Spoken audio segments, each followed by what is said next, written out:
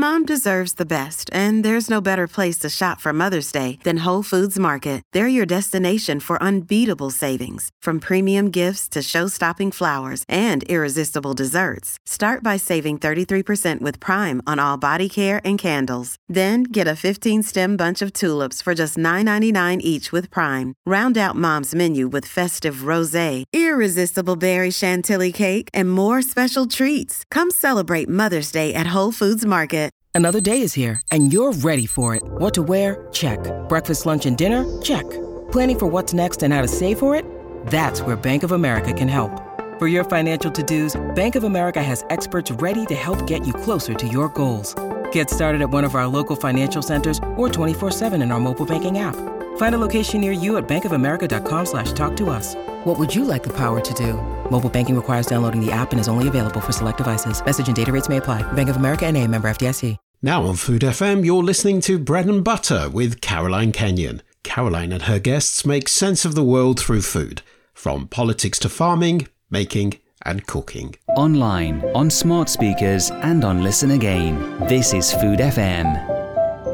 Hello, I'm Caroline Kenyon, and it's my great pleasure to welcome you to the latest edition of Bread and Butter. We have an unusual guest today, somebody young and engaged with British farming, which is not something that we necessarily associate with farming. I think the average age of the British farmer is something like 58. I might even be underestimating it. So welcome to Bread and Butter, Ed Gorst from a farm in Lincolnshire, Oxcombe. Hi, Caroline. Great to be here. Thanks for having me on. Absolute pleasure. Ed, I gather that you've been working really hard on organising a farming conference at your family farm.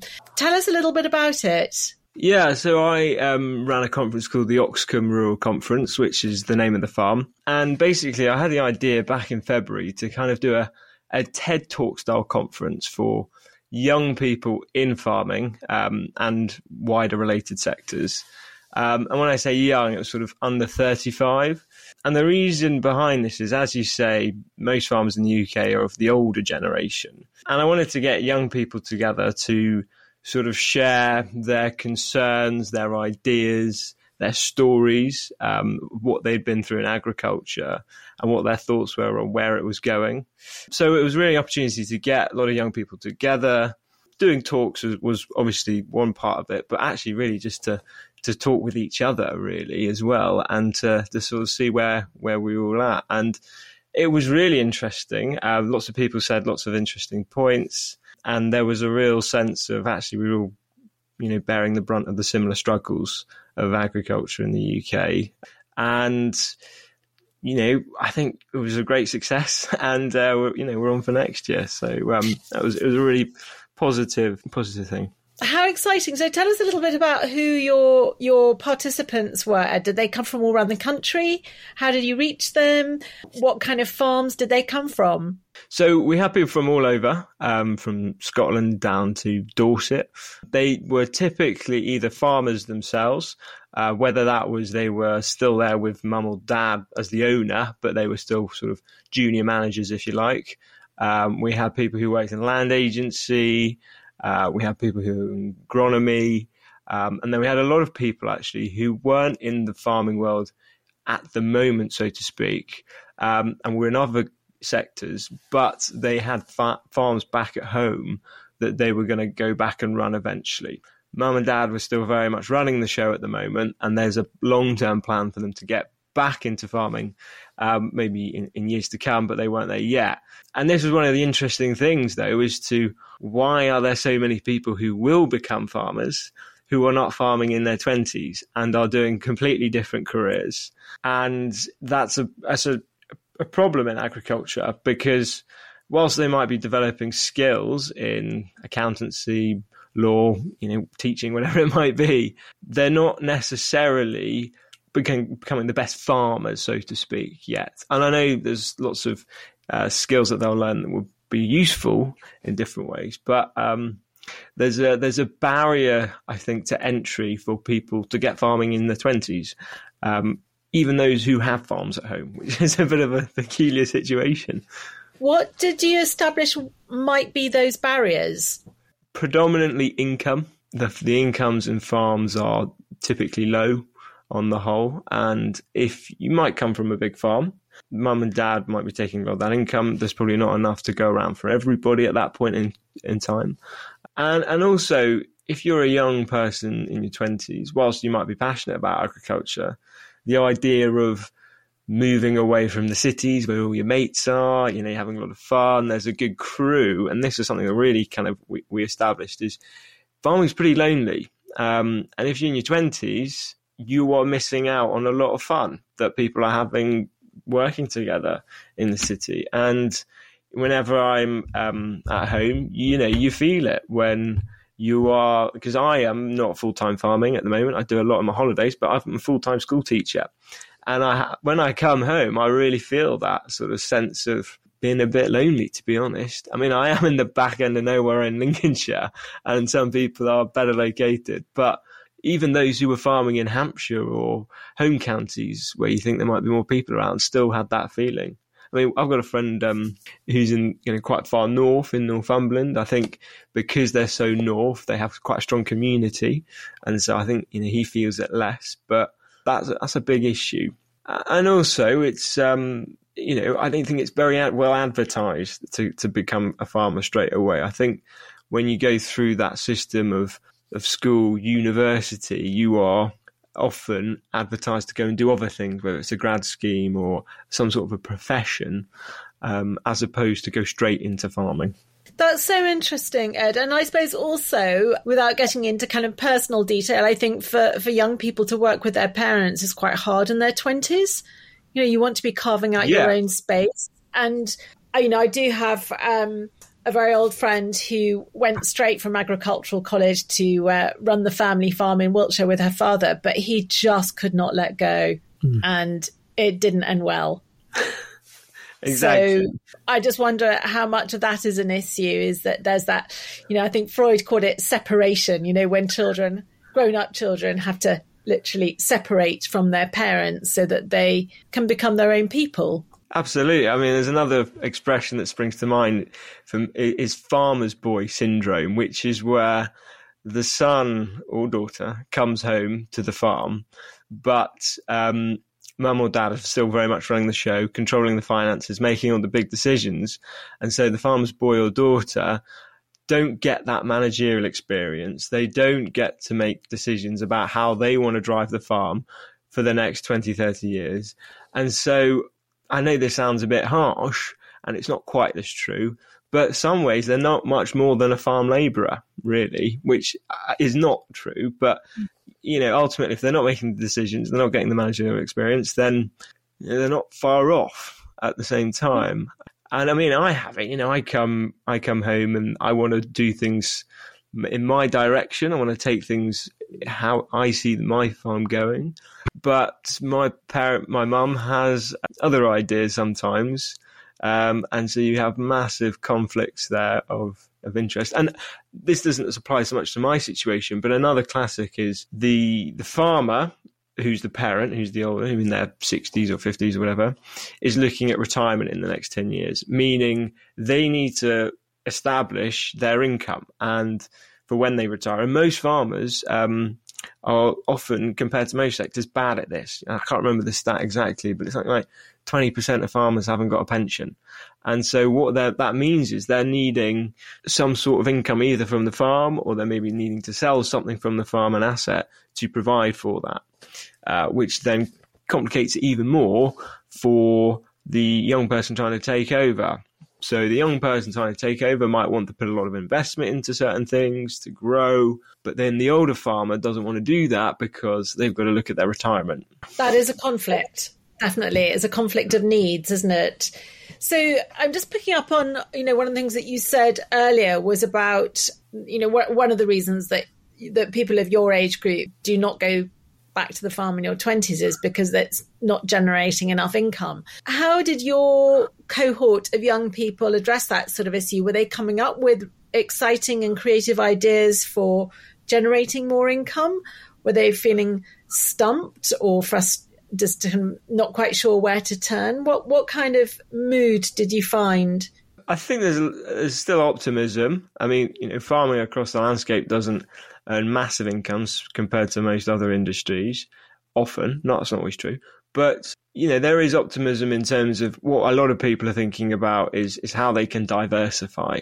So they're thinking of their farms, not just in terms of the profit they can make from their crops, but from what other avenues they can explore, whether that is through natural capital, through tourism, or through other endeavours. People are being very imaginative with what they can do, which is great because farming needs that entrepreneurship, and I think that could be a good thing, but that doesn't take away from the fact that why are they having to do that as opposed to just make good income from their main purpose, which is to produce food. Well, I would agree with you that a farmer's main purpose is to produce food, but our government has not had that emphasis on farming. There's very much, post-Brexit, that farmers are custodians of the environment. So there's a tension there. And there's a tension, again, with the fact that our food security is quite vulnerable, especially with, the war in Ukraine and with climate change. So my view is, personally, that farmers should focus on food production. But I'm just wondering how others of your colleagues were thinking about environmental issues and climate change. Is that something you talked about? Yeah, so we actually did a workshop where we had, not a debate's a strong word, but a discussion about what is a farmer's role. Is it to be a custodian of nature, or is it to be a food producer? And there were older people who were also present at the conference, people in their 60s, who were much more down the opinion of food production, because I think that's what they were brought up as. When they were at agricultural college, nature conservation was not such a thing. And it was all about producing as much calories as you can. And I'm probably generalizing there a bit and oversimplifying it, but that was the gist of it, I think. Whereas now the young people who are, I think, very nature aware on the whole, not to say the older generation aren't, but in terms of how they farm, because we're starting to see some of the costs that conventional agriculture has put on the environment. And so there are a lot of people who are quite pro doing more nature-orientated farming. But again, where do you strike that balance? Because I think people would disagree with me.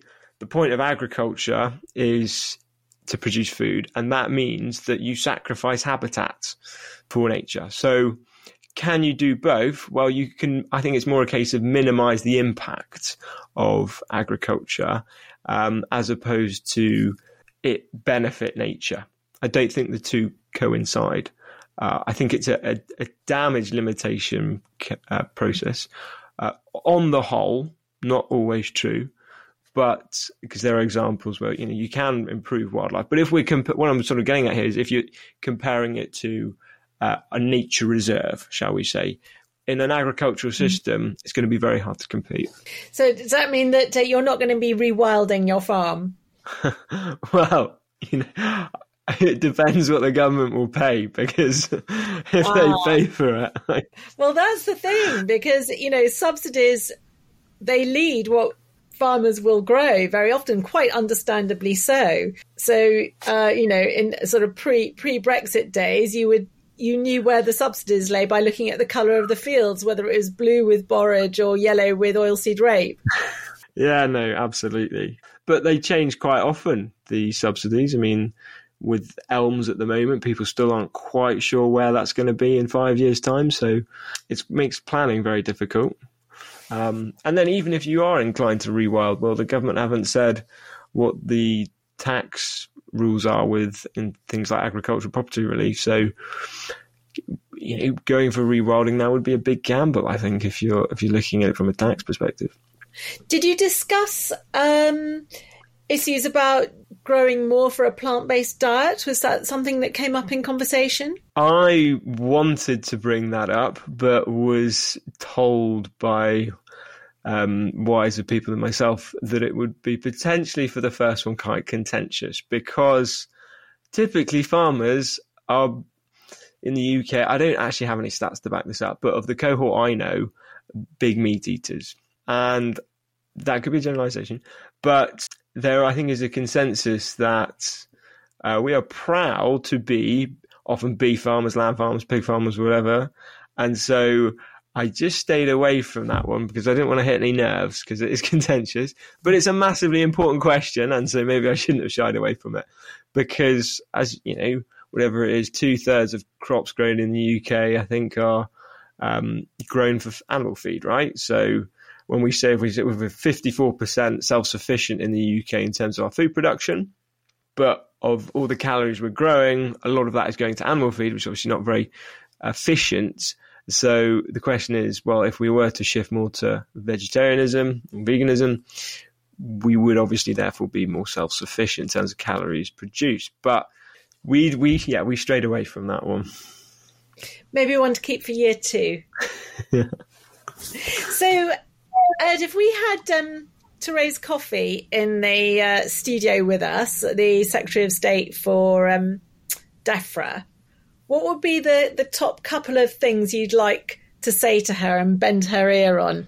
I think it would be, what can they do to incentivize people who aren't from farming backgrounds to get into farming?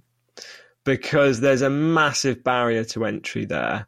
And if you aren't from a farm, I've got lots of friends I know who might be interested in farming, or so they say, but how do you get into it if you're not from a farm? It's very difficult. You know, you can work in businesses that support agriculture, like accountancy, land agency, etc. But if you actually want to be a farmer, other than being a farm labourer, which is not quite the same in terms of having the control of the management, etc., it's nigh on impossible. And I think that's a massive problem because you miss out on a lot of very talented, eager, keen people who could really innovate British agriculture. So I think that would be my first one. I don't know what the answer is, but I think they need to change that because I think that's a big concern. The second one would be to be much more crystal clear on where policy lies in terms of countryside stewardship or ELMS. I mean, that's a sort of a classic one, but farmers, you know, we don't know what the grants are going to be at the moment for the next 5 years or so. So I think they need to be a bit more sort of clear on that. And the third one, this is, I think, a bit off the cuff, but it's carbon credits. Farmers are being told that carbon credits are going to be a source of income for us, i.e. when we build topsoil, plant trees, hedgerows, etc., we take in carbon, we sequester carbon, should we be getting paid for that? But I've heard a lot of experts say that the process of fossilization, i.e. taking carbon out of the atmosphere and into long-term storage like fossil fuels, takes 15 million years or so. The idea that we can reverse that in the next 50 years, some would say is dreamy thinking. And if that's true, then I have heard some people say that there's a risk that carbon markets might cease to be a thing because people realise that it's actually quite futile, the idea that farmers can capture this carbon in a space of decades. And so that kind of, you know, I just think they need to be a bit more clear on what the carbon credit. And then we haven't even got, even if you say the carbon code system is a good idea and that farmers should be paid to sequester carbon, then there's no clear metrics on that. There's no clear what the value is per tonne, how you measure a tonne of carbon being sequestered, etc. So that would be my third one. Excellent. And are you happy to share your sort of dreams and aspirations for your own farm when you finally take over the reins and run it full time? Well, that's an if I take over the reins, because this is the other main thing that we kind of stumbled upon at the conference is succession, which is it's an underlying issue for not just agriculture in the UK but across the globe. You know, the land is very valuable, but there are siblings. But if you split farms down, then they aren't often big enough to make an income to support someone. So, there were lots of people there who were all from families, and everybody's thinking the same thing. Am I going to be the farmer? People don't know, because farmers often don't talk about it. It's a difficult conversation. There's a lot of dynamics there at play. It can cause a lot of difficult tensions in families if it does start to come up. And so sometimes it's easier not to talk about it, but obviously that's only delaying the issue, making it worse. And also farmers sometimes have that attitude of, I'll die with my boots on, i.e., I'm not stopping farming until I cease to exist, in which case they haven't probably thought of succession properly and planned it. So that's a massive issue. And then, so it comes back to that point of maybe why are young people not getting into farming? Well, how do I know if the farm's going to be mine when I'm 35? And if it's not, what's the point of me investing my 20s into that? I should probably think about building a career somewhere else before that. And that's, it's something my mum said to me, is make sure you go get a proper career somewhere else before this. I don't know if she meant that in the terms of it might not be yours, but that's a big issue. That's very hard for both generations, difficult for the parents and difficult for the offspring. But one thing that you sort of highlighted earlier, which I think is really fascinating and I potentially quite worrying, is about how larger farms become the only ones that are viable. And it's been such a feature of British farming that we've had a whole patchwork of little farms, but they do seem to be increasingly disappearing. And I just read this morning about the number of dairy farms that have closed in the last year. I think it was something like 1 in 20. And I don't know what your thoughts are about that, about farms just getting bigger and bigger. Yeah, it's bad. I mean, on the whole, studies say big farms produce less good quality food. And I'm sure, people like Beeswax, i.e. Dyson Farming, the biggest landowner in the UK, would say that's not true and things, but that's what I've read. And I suppose it's because there's probably a bit less attention to detail and a bit less ownership, etc. But yeah, I don't think it's a good thing. The average size farm in the UK is something like 200 acres now, which I suppose you might say that sounds quite big. But in terms of what income you can generate off 200 acres, it's not always that amazing unless you live right next to a lot of chimney pots and you can make a lot of money from diversification. In terms of making money from food production off 200 acres, you're going to be pretty hard pushed on the whole. So yeah, it's not a good thing. But then it comes down to, would it be a problem if food was more valuable, if people were prepared to pay more for their food, and those kinds of things, which I suppose we probably won't get into now. But so. Yes, but then we get into that really, really difficult conundrum about, price and valuing food and health, because in a cost of living crisis, again, the evidence is now showing that people are getting fatter because cheap calories are what they can afford. I'm inclined to agree with you. I do think we don't value food enough, but there's such a sort of complexity of reasons around that. I mean, a lot of people don't actually value eating together as a really important cultural family event. There are lots of families where none of the family members eat together and they all eat something different. They just kind of graze out of the fridge, going past the microwave, which is really sad. But if eating together was like a central part of what they did, then they might value food more and then they'd be prepared to pay more if they were able to. So, yeah, we're living in very, very interesting times. I'm not sure that the trajectory is going in the right direction. People valued farming together and people don't farm together very often now. This is something else we kind of came off conference. Farming is quite a lonely existence. You sat on the tractor, you're out in the field typically on your own. If you haven't got a team that you're working with necessarily, you might have a team, but you're not necessarily working with them day to day. You're not actually shoulder to shoulder. You are in separate fields doing your own thing. And I think that's quite off-putting for some people. Definitely. No, we're living in interesting times, but I think it's lovely to hear that there was so much sort of creativity at your conference, Ed, and I'm encouraged to hear that you had such a good take-up, and you have to come back and tell us all about it after your second conference and see where things have got up to. Absolutely, though. That would be great. Lovely. Thank you so much. Thanks, Karen. Bye-bye. You're listening to Bread and Butter with Caroline Kenyon. To find out more about Food FM and our content, go to foodfmradio.com.